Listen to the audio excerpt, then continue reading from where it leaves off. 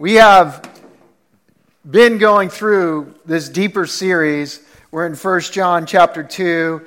And obviously, as you go through this book, there's nothing superficial. There's nothing, if you say, surfacey about John. You know, John is this old pastor who's basically just talking it straight.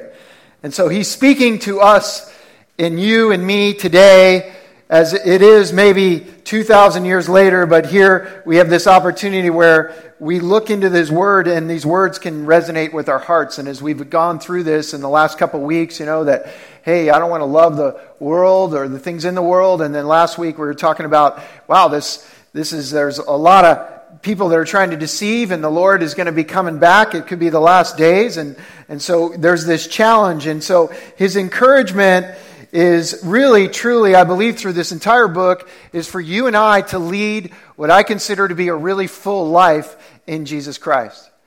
You know, that we would lead a life that is totally different, that is maybe something that you only possibly thought could happen with the Apostle Paul or something like that. You know, you read the Bible and you see how these guys sort of live it out, and you think, oh, I'll never be able to live like that because I've got this happening in my life or I got that happening. But I believe, and I hope you believe, that even though the enemy, he comes to steal, kill, and destroy, that Jesus comes to give you life and life to the full.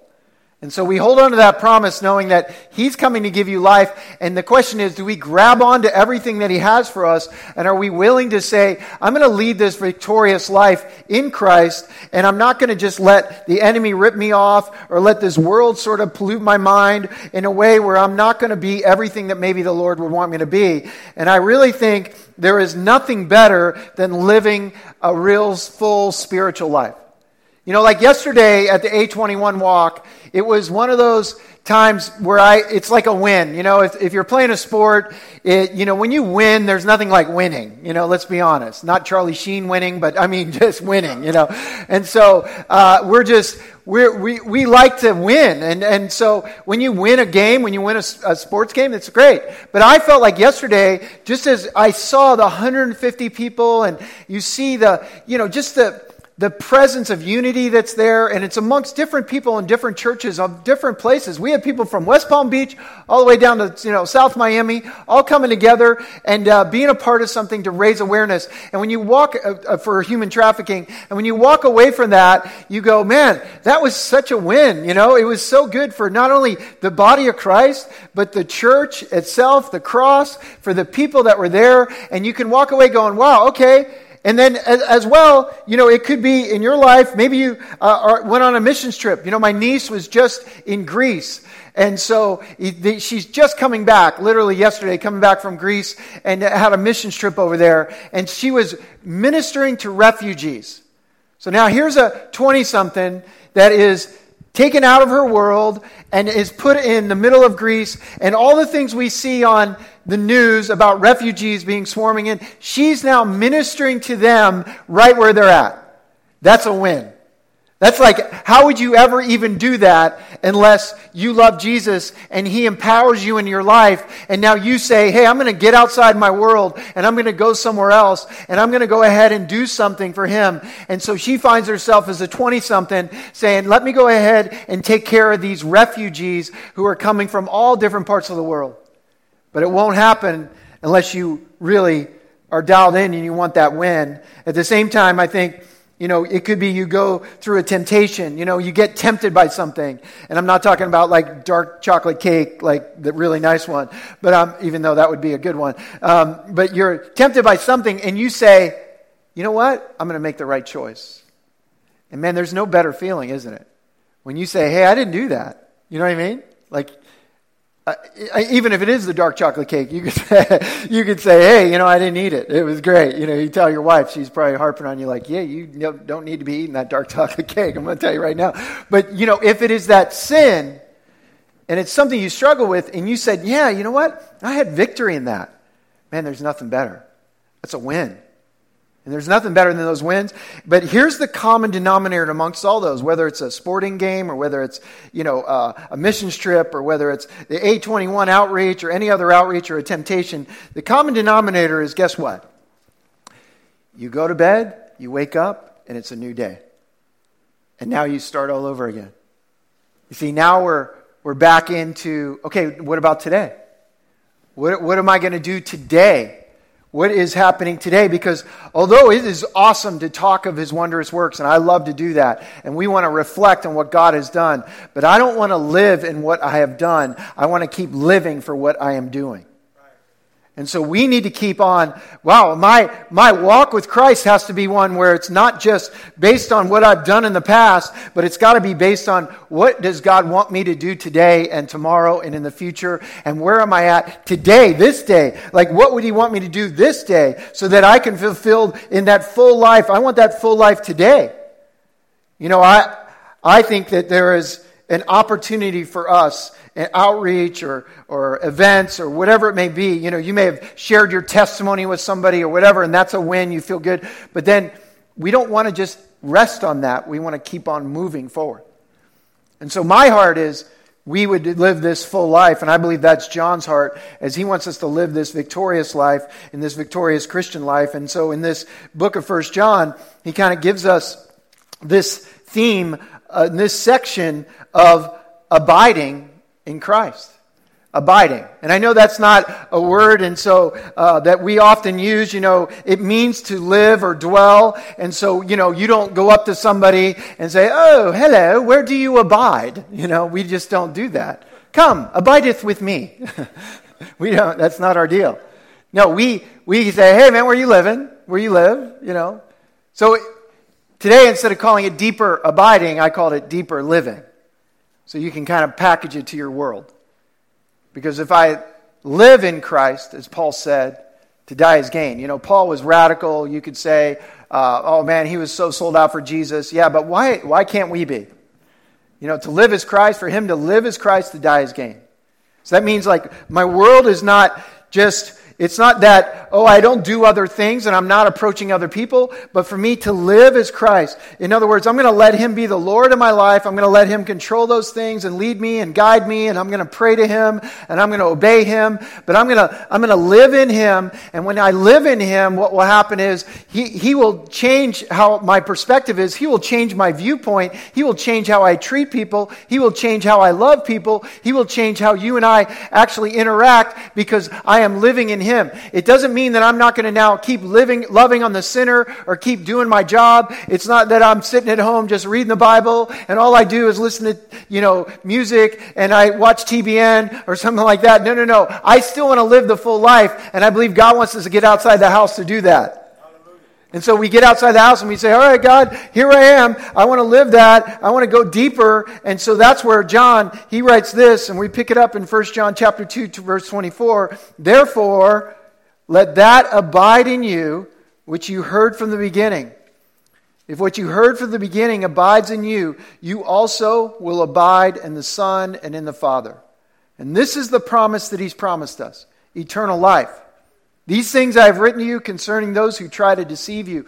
But the anointing which you have received from him abides in you. And here's every pastor's least favorite verse. And you don't need that anyone teach you, but as the same anointing, and I'll explain that later, teaches you concerning all things. Some of you are going, see, I told you we didn't need to be at this church. We don't need him.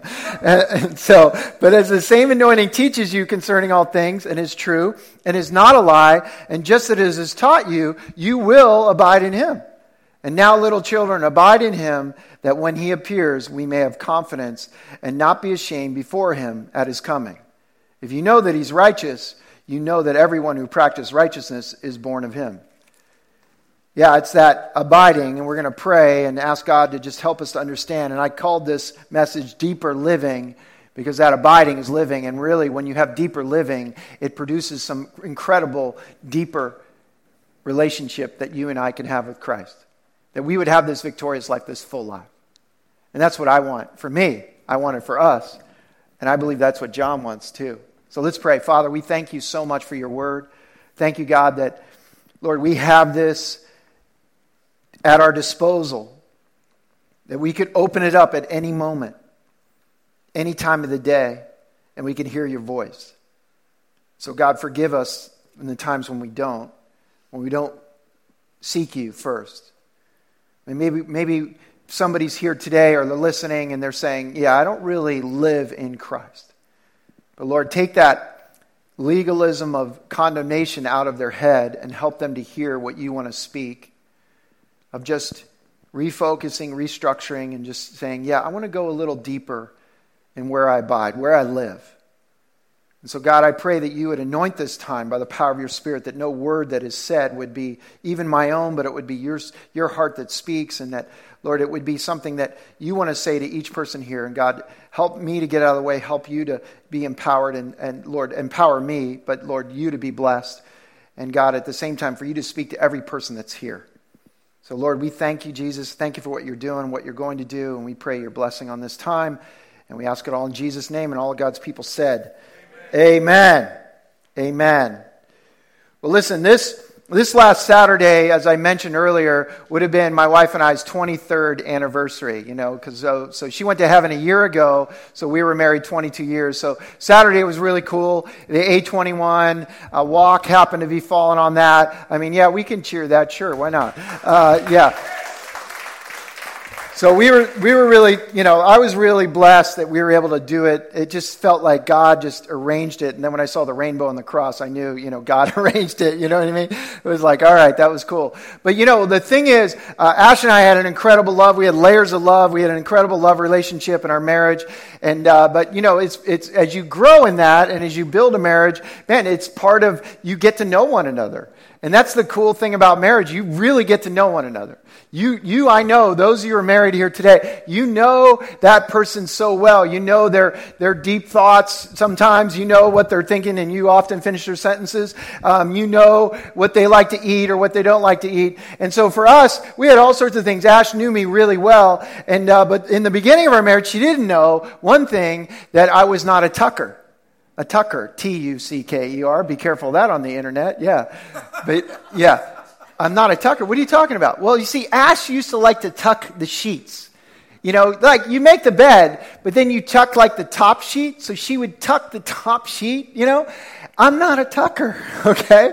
I am not that at all. And so we'd be in, and I'd be like, what is going on? I feel like I'm in a cocoon right now, What is happening here, And she's all cozy and comfortable over there, like, oh, this is so good. I'm in a cocoon. And I'm like kicking, and I'm scratching, and I'm trying to kick up the sheets. And finally, she's like, what is going on with the sheets, love? I'm like, babe, I'm not a tucker. I'll never be a tucker. I never was a tucker. I don't want to have my sheets tucked, please, okay? But we figured that out, and we had a good laugh about it. And of course, that was just part of one thing that we knew deeply about one another because we spent time together. And obviously, you start communicating about those things, and you realize, okay, well, that's how I can get to know somebody. In the same way, God knows you and me so well.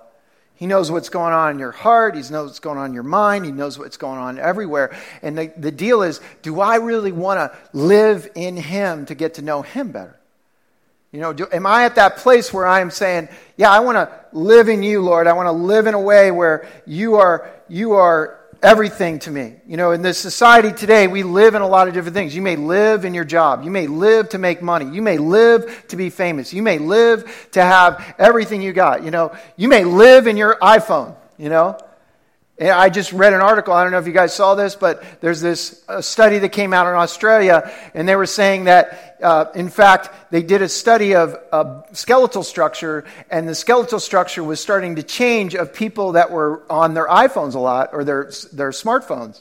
And what was happening was it was beginning to curve. So they saw actually a structural change within this because and so now they're starting to be hunchbacks. Some of you are going like this. I am not. I'm going to start, you start looking at your phone like this now, right? It's like you walk around, looks like you're taking a selfie all the time, right? But yeah, they did this study because so many people are into, well, I'm texting or I'm looking or I'm doing. Think about it. How much time you spend doing this? Because you're bent over. Now, I'm hoping that maybe they do a new study and they'll come out and they'll realize that, in fact, it's not just the bone structure, but they call it the selfie face. problem where, in fact, your face will get stuck with those duck lips that people do all the time? I'm hoping that will come out, and everybody be freaked out, don't do the duck lip face. You're going to be basically looking like a duck the rest of your life. I still can't figure out why people do that. I'm not sure if that's a Blue Steel moment for them or something, but I don't get it. I just don't get it. I don't understand it, but that doesn't matter with the Bible study. That's just an extra bonus gift for you. But what would be great for us, and this is Psalm 16:8, I've set the Lord always before me, because he's at my right hand, I will not be shaken. I've set the Lord always before me, because he's at my right hand, I will not be shaken. Because life can throw you a bunch of fastballs and problems and tribulation, but when I live in him, if I set him before me and I'm living in him, man, he's going to be at my right hand and I won't be shaken. Those things that come my way are not going to disrupt me. Paul, again, to live is Christ, to die is gain. He lived it. It's like I'm living it. He's still doing life. He's still reached out to people. He still built tents. He still did his thing. And you and I believe that if we have deeper living, the first point for you and I is this. From this, we're going to have a deeper relationship. Deeper living is going to lead to a deeper relationship. If I say, hey, I want to live a little bit more in Christ. I don't want to just come to church and this is where I live in him. This is it. This is all I do to abide in Christ. I hope you understand that this is not just Christianity is not really just for here at this moment. It's for you on a daily basis. You have a relationship with the living and powerful and majestic God. And every day you can communicate with him or you could choose not to. It's a crazy thought. You're talking about the creator of the universe. We have the opportunity to talk to him anytime, any place. You could be lying in bed crying, you can talk to him. You could be driving your car and you could talk to him. You could be failing a test, you could talk to him. You know what I mean? You could literally say, and that's sorry if you're a college student, you're going, oh, bad memories. And so, but you literally could be in the midst Lord, help me. Lord, give me wisdom. Lord, that's why we do prayer, because we feel wow, do we really take advantage of living in the presence of God? In a way where we say, well, God, you hear our cry, right? Your word says that, so we're going to trust you that you answer the cry of our heart. And that is what the psalmist, he had this relationship, he lived it. I've set the Lord always before me because he's at my right hand, I will not be shaken. Yeah, I want to be like that. Paul was like that. Hey, for me to live is Christ, to die is gain. John, he's basically saying, you have a deeper living, you're going to go deeper in your relationship. This is what he said. Therefore, verse 24, therefore, and every Bible student asks, what's the therefore? Therefore, and it's obviously, you kind of look at the context before, well, we know you're not supposed to love the world, the things in the world, and then he talks about Jesus, this is the last hour, he's coming back, the Antichrists are coming, these people that are deceivers, and they have the spirit of the Antichrist, instead of Christ, and so we don't want to be deceived into believing any of these things, so therefore, because of all these things, let that abide, there's that word abide, dwell or live in you, which you have heard or which you heard from the beginning. If what you heard from the beginning abides in you, check it out, you also will abide. You're going to live in the Son and in the Father. You see, if I just have the simplicity of the gospel, which is so easy, it's oh, Jesus died on the cross for my sins, that I'm a sinner, that I'm saved not by any good deed I do. I'm not saved by anything that I say or how much I give. I'm not saved by anything. I'm saved by the grace of God, by faith in Jesus Christ. That is it. It's man, his grace gets poured out. Grace through faith, not of works, lest any man should boast. In the simplicity of the gospel, it's Jesus died for me. He died for you. And that is it. If that abides in me, and when that abides in you, remember, Paul said it this way, hey, if you confess with your mouth that Jesus is Lord, and believe in your heart that God raised him from the dead, you will be saved. But I love that you confess that he's Lord. Lord means he's ruler and master. That's when you're really living in him. When you say, Lord, you take over my life. I'm going to, it should never be no, Lord, I don't like that. It's got to be, well, Lord, what do you want? And the heart of this matter is, man, if I am at that place where He becomes Lord, then He's going to change everything in my life, and He's going to make me new. And here He says, therefore, let that abide in you, which you heard from the beginning. Whatever that simplicity may be, the truth of God's Word, His words, His promises, who He is, and how He can do. If I can let that abide, live in me. If I let that live in me, if what you heard from the beginning abides in you, you also will abide. You're going to live in the Son and the Father. There's this deeper relationship with Jesus and the Father. Because our focus is not necessarily on everything else, but now if I'm really abiding in Him, I'm living in Him, well, it's so much different. It's not superficial. It's not a religious, superficial relationship. It's a real one. You know, I grew up in a Christian home. I told you guys this before. And I was probably 9 years old when I said a prayer to accept Christ. I remember it like it was yesterday. And I remember my dad was singing at some church, and I was there, and I said a prayer and accepted Christ. Told my parents I was all fired up, and I was a Christian. Boom. But I never really got the relationship. I never really got that. I never got that there was this real relationship that went deeper than where I was at. And so when I got to college, that was different. It was like I was away from church. You know, I didn't even go to church. I have spent 4 years at college, and I probably went to church less than the years I was there. You know, it wasn't in my desires. And then I got into modeling. Obviously, I was discovered, and then I started modeling, and now I'm living in Europe, and now, I mean, all I was into was the money and the women and the parties. That was it. So how does a 9-year-old accept Christ become this guy who's basically radically living like a heathen dog, who's basically doing everything Galatians 5 says, you will not inherit the kingdom of heaven? Well, because I never got the real deeper part. You see, I just got the religious sort of routine. I believed in Jesus, but I remember being on a shoot, and I've told you guys this story, but there was a guy there, and he's talking about New Age and everything else, and he looks at me, oh, you look like an old soul, and I'm thinking, I don't even know what that means, but yeah, I guess, whatever. And he goes, well, what do you believe? Well, I believe, I believe what my parents believe. I'm a Christian, you know. And I really, one day, maybe I'll give up all this, but, I can't give up the party and the girls, so, I can't live like them. That's what I compared my relationship. I can't live like them. And so many times we want to compare like, oh, I can't live like them. I can't live like that person, or I can't live like how they live, because I have never lived in Him. And He's not really living in me. I'm not letting Him live in me. Why would He want to live in me if I'm living a life that is totally abased and sinful and everything else? So I walked away from that. I remember thinking about like, wow, that's kind of weird, but I still believe, but it's not something that I'm really living. And then God obviously took me to a place of humility and totally broke me down and realized, oh yeah, I can give up all that. And that's where Jesus enters the picture, where He became really real to me. And that's where I began to live in Him. Yeah, it's John 14. If you turn there real quick, I want you to look at this. It's a simplistic passage, which is very important to understand for you and I, but it's a beautiful little expression of just this relationship we can have with God. In verse 19, Jesus is speaking.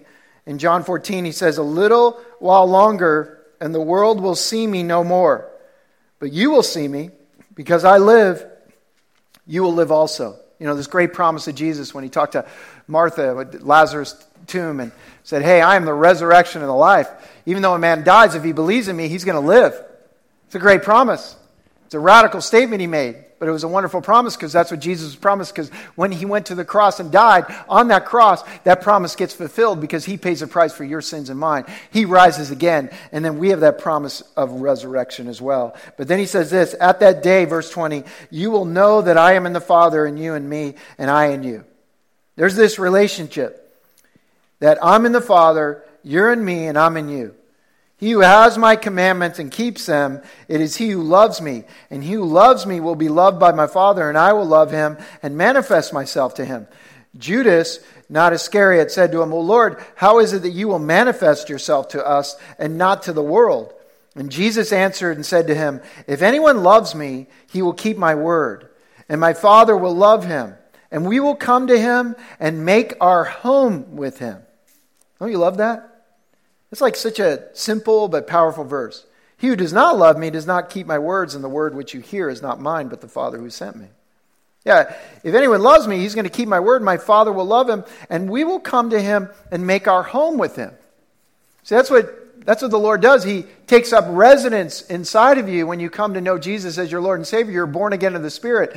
It's not a crazy thing that, now you're doing all sorts of weird stuff. You are made alive in God's Spirit, because before, your spirit was not alive. The natural man didn't understand the things of the Spirit, for they're spiritually discerned. But all of a sudden, your spirit's made alive. Now you can read the Bible and you're going, man, this is really powerful. Before, you're going, I don't even get this Bible. I can't even figure this thing out. I don't know why they read this thing. It's so old school. But now, when you're born again of the Spirit, when He's made His home in you, see, that's the difference.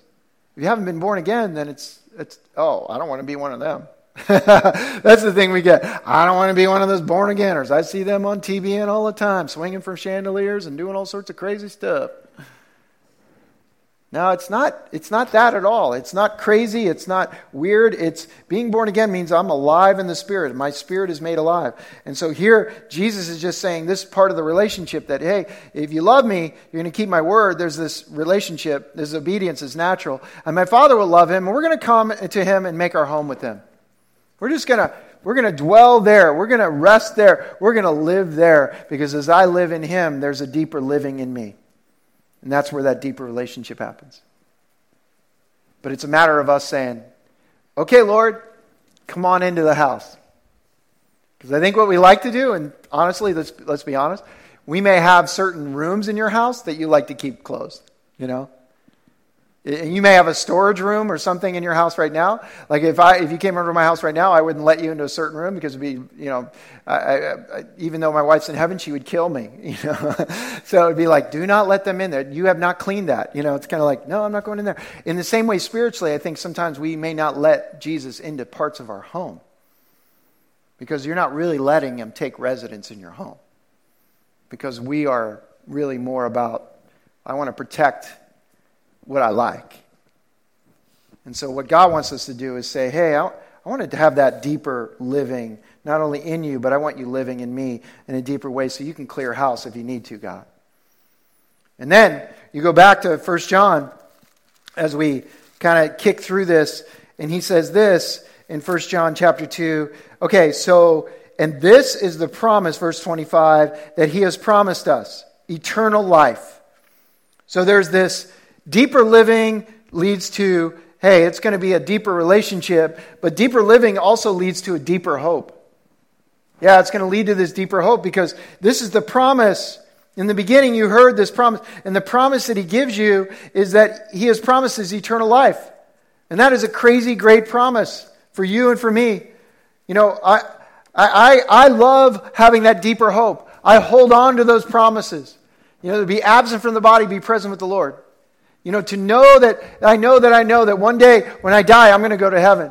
I know when my wife's body died, when it stopped working, man, she went to heaven. Her spirit is alive. She has a whole new body, not made with hands, eternal in the heavens.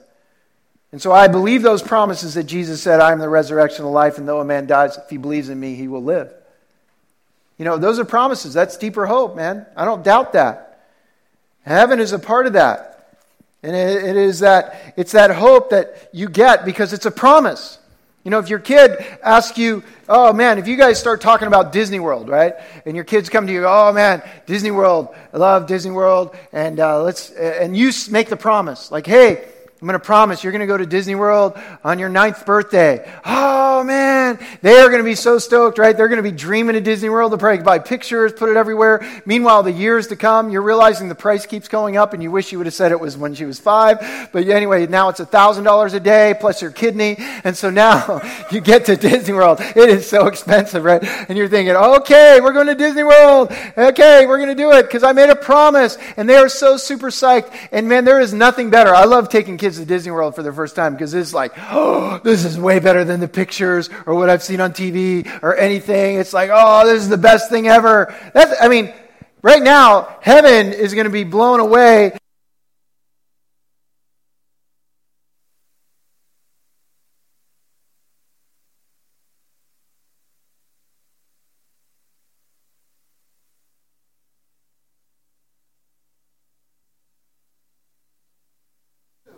Okay.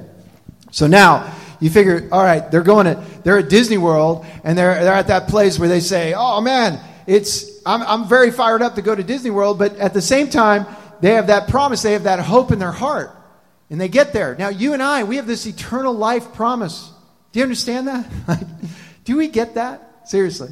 Do you get that this life is but a vapor? It's compared to eternity. It's here for a moment, then it's gone. And then guess what? It's eternal life. And it's in a place called heaven. Which, if you didn't know, go ahead and just keep your place where you're at. Revelation chapter 21 real quick. And I know you're going, oh, Revelation. I never go there because it's scary. I don't like going to Revelation. We're going to teach you Revelation, and you're going to love Revelation because you're blessed when you read the book of Revelation. But Revelation chapter 21, and check this out. This is a beautiful part of the description of heaven. In verse 10, it says, and he carried me away in the Spirit to a great and high mountain, showed me the great city, the holy Jerusalem, descending out of heaven from God, having the glory of God. Check it out. Her light was like a most precious stone, like a jasper stone, clear as crystal. Also, she had a great and high wall with 12 gates and 12 angels at the gates, and names written on them, which are the names of the 12 tribes of the children of Israel. And 3 gates on the east, 3 gates on the north, 3 gates on the south, and 3 gates on the west. Now the wall of the city had 12 foundations, and on them were the names of the 12 apostles of the Lamb. And he who talked with me had a gold reed to measure the city, its gates and its wall. The city laid out as a square. Its length is as great as its breadth. And he measured the city with the reed. 12,000 furlongs, that's 1,400 miles. Its length, breadth, and height are equal. 1,400 miles by 1,400 miles. Okay. Then he measured its wall, 140 cubits, according to the measure of a man. That is of an angel. The construction of its wall was of jasper. And the city was pure gold, like clear glass. The foundations of the wall of the city were adorned with all kinds of precious stones. The first foundation was jasper, the second sapphire, the third chalcedony, the fourth emerald, the fifth sardonyx, the sixth sardius, the seventh chrysolite. You can tell I don't know my minerals. The eighth beryl, the ninth topaz, the 10th chrysoprase, the 11th jackson, the 12th amethyst. The 12 gates were 12 pearls. Each individual gate was of one pearl, and the street of the city was pure gold, like transparent glass. Come on now. That's better than Disney World. I mean, seriously, that's like, wait, what? What is it going to be? I'm going to be walking on pure glass, like gold. I'm going to be walking on gold, and then the city's going to be pure, clear, and it's like gold. It's going to be awesome. I mean, come on. When you read that, are you not stoked to go there? It's like one of those things like, wow, that is a deeper hope that I have. Because your kid, when your kid, you promise them you're going to Disney, I guarantee you they count the days. They probably have it on a counter like, it's 232 and a half days left, Mom. We're so fired up to go to Disney. But for us, you see, heaven seems so far away, right? It's like, oh man, it's so far. I don't think we're ever going to get there. We might as well just, let's just enjoy this world as much as we can. And what we don't live is we don't live in Him in order to live this fulfilled life with that kind of hope. Because when you have that kind of hope, man, you're going to end up changing the way you do your life. Because this world is not going to be as important as that. And when we can get that perspective, when we can flip to say, hey, is it really all about right here? Because this world's really good at letting us think that it is. But God, when you read that, all you got to do is wake up and read that every day and go, wait a second, I'm loaded. Are you kidding me? I've got streets of gold in my future. That's part of my inheritance. I'm bigger than Bill Gates. I mean, I got more money than Carl Icahn. I got cash. Well, you don't, but God does.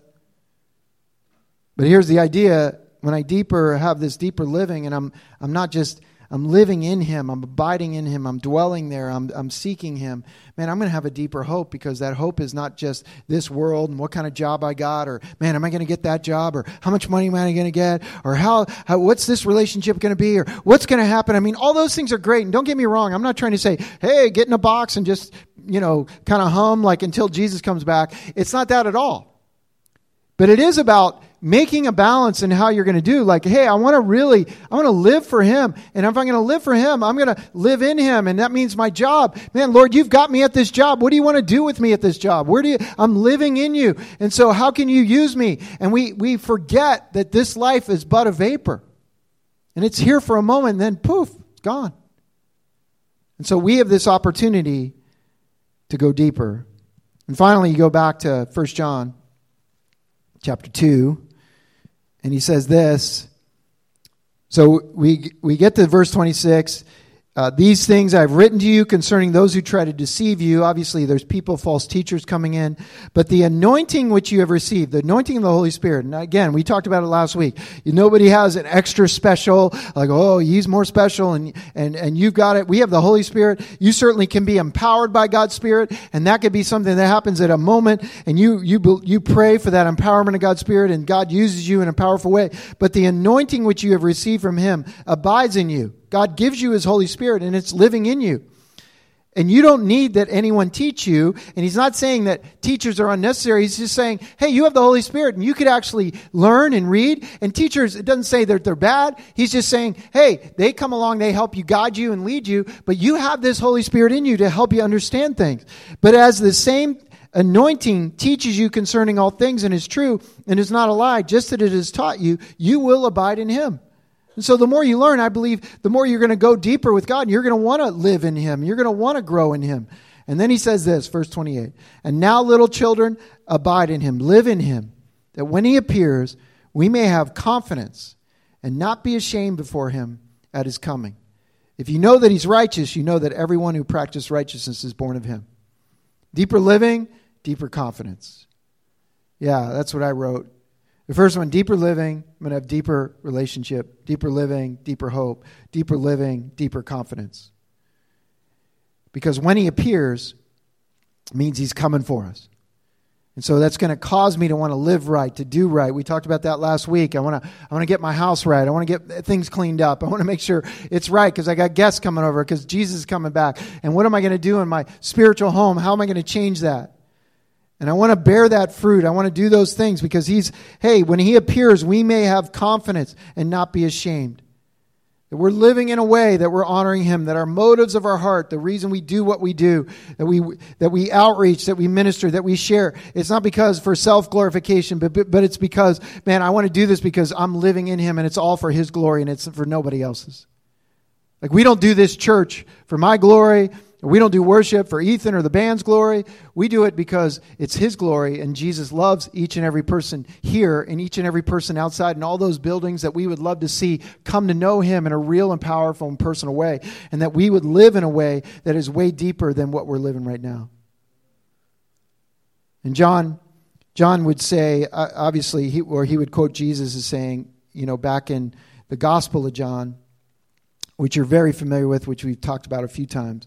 But in John chapter 15, Jesus is telling this story, basically kind of giving an illustration that He's the true vine and my Father is the vine dresser. Every branch in me that does not bear fruit, He takes away. And then He says this, abide in me, verse 4, and I in you, as the branch cannot bear fruit of itself unless it abides in the vine, neither can you unless you abide in me. Live in me and I in you, because that branch connected to the vine, it can't grow fruit. I'd love to have a branch in my house that grew all sorts of fruit and it was just a branch. I'd love to have a lemon tree, and it'd be great to have a branch in my house and I just pick lemon. Oh, there's a new lemon. That'd be awesome. That'd be great. No weeding, no pruning, nothing. No. It doesn't happen. Because I've got to abide in the vine. And the key for us is we've got to abide in Christ. I've got to live in Him. And what does that mean? Well, what is it? Living in Him means I got to get to know Him better. I'm going to want to get to know His Word better because this is what He says. This is how we get to know Him and His description and His character and who He is, this Bible right here. And I get to know Him through worship. There's something incredibly powerful about just worshiping God, putting on worship music and just saying, Lord, I just want to give you songs of praise. There's people that have written worship that I believe God has truly led them to write these songs. And when you sing them, there's something, it connects you with God because when you draw near to Him, He's going to draw near to you, and that's part of living in Him.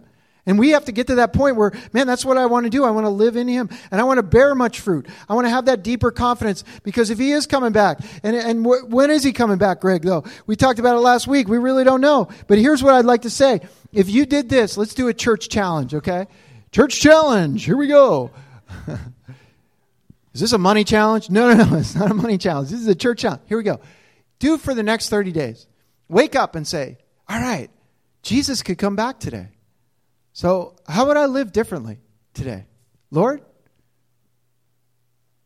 if you come back at 7 p.m. tonight, what am I going to do differently? If you did, let's do that every day for 30 days. Seriously. Wake up. Just say, all right, Lord, today could be the day you're coming back. I guarantee you we will be different. You will hand out flyers. You will be sharing your testimony. You will be loving on people. You will be letting people merge into 95. It'll be like, oh yeah, no, please. I could be out of here tonight, so please. But we will be showing as much love as we can, right? We will be doing. And I tell you what a difference. I guarantee you will invite people to church. You will be saying, hey, man, I want to share this with you. And whether they come or not, it doesn't matter. What you're doing is you're saying, I am living in Him because I'm going deeper. I want to live this victorious life. I want to have a win, man. I want that win to be every day, not just one day, because every day is a new day. And God wants to do a new thing in my life and in your life. Amen? Amen. Let's pray. God, thank you so much for you and what you've done. And Lord, this word of reminding us that we want to live in you. And Lord, I pray that you would just help us to not forget you're coming back. Lord, that even for the next 30 days as a church, we would actually wake up, myself included, Lord, I'm no super spiritual one either, but that I would wake up and say, Lord, you come back tonight, how am I going to live different? And I pray that for every person here. And I pray for anybody that doesn't know you here. That, Lord, today they would understand how much you love them and you care about them and you want to have this relationship. You want to come into their heart and make their home with them. So, God, I pray that you would even draw them closer to you even now. That they would come to know that this God of the universe loves them so much that He let His Son die on a cross. That He died for them. He died for them so that they could be forgiven and set free. And so we thank you, God. We thank you for that. We thank you for this time as we're going to have a time of communion. We pray that you would bless this, Lord, as we live in you, as we learn to abide in you. Lord, there's nothing greater than taking communion and realizing, man, what have you done for us? So we thank you, Jesus, for what you've done. We pray that we would live it out as we leave here today. And we thank you for all that. In Jesus' name.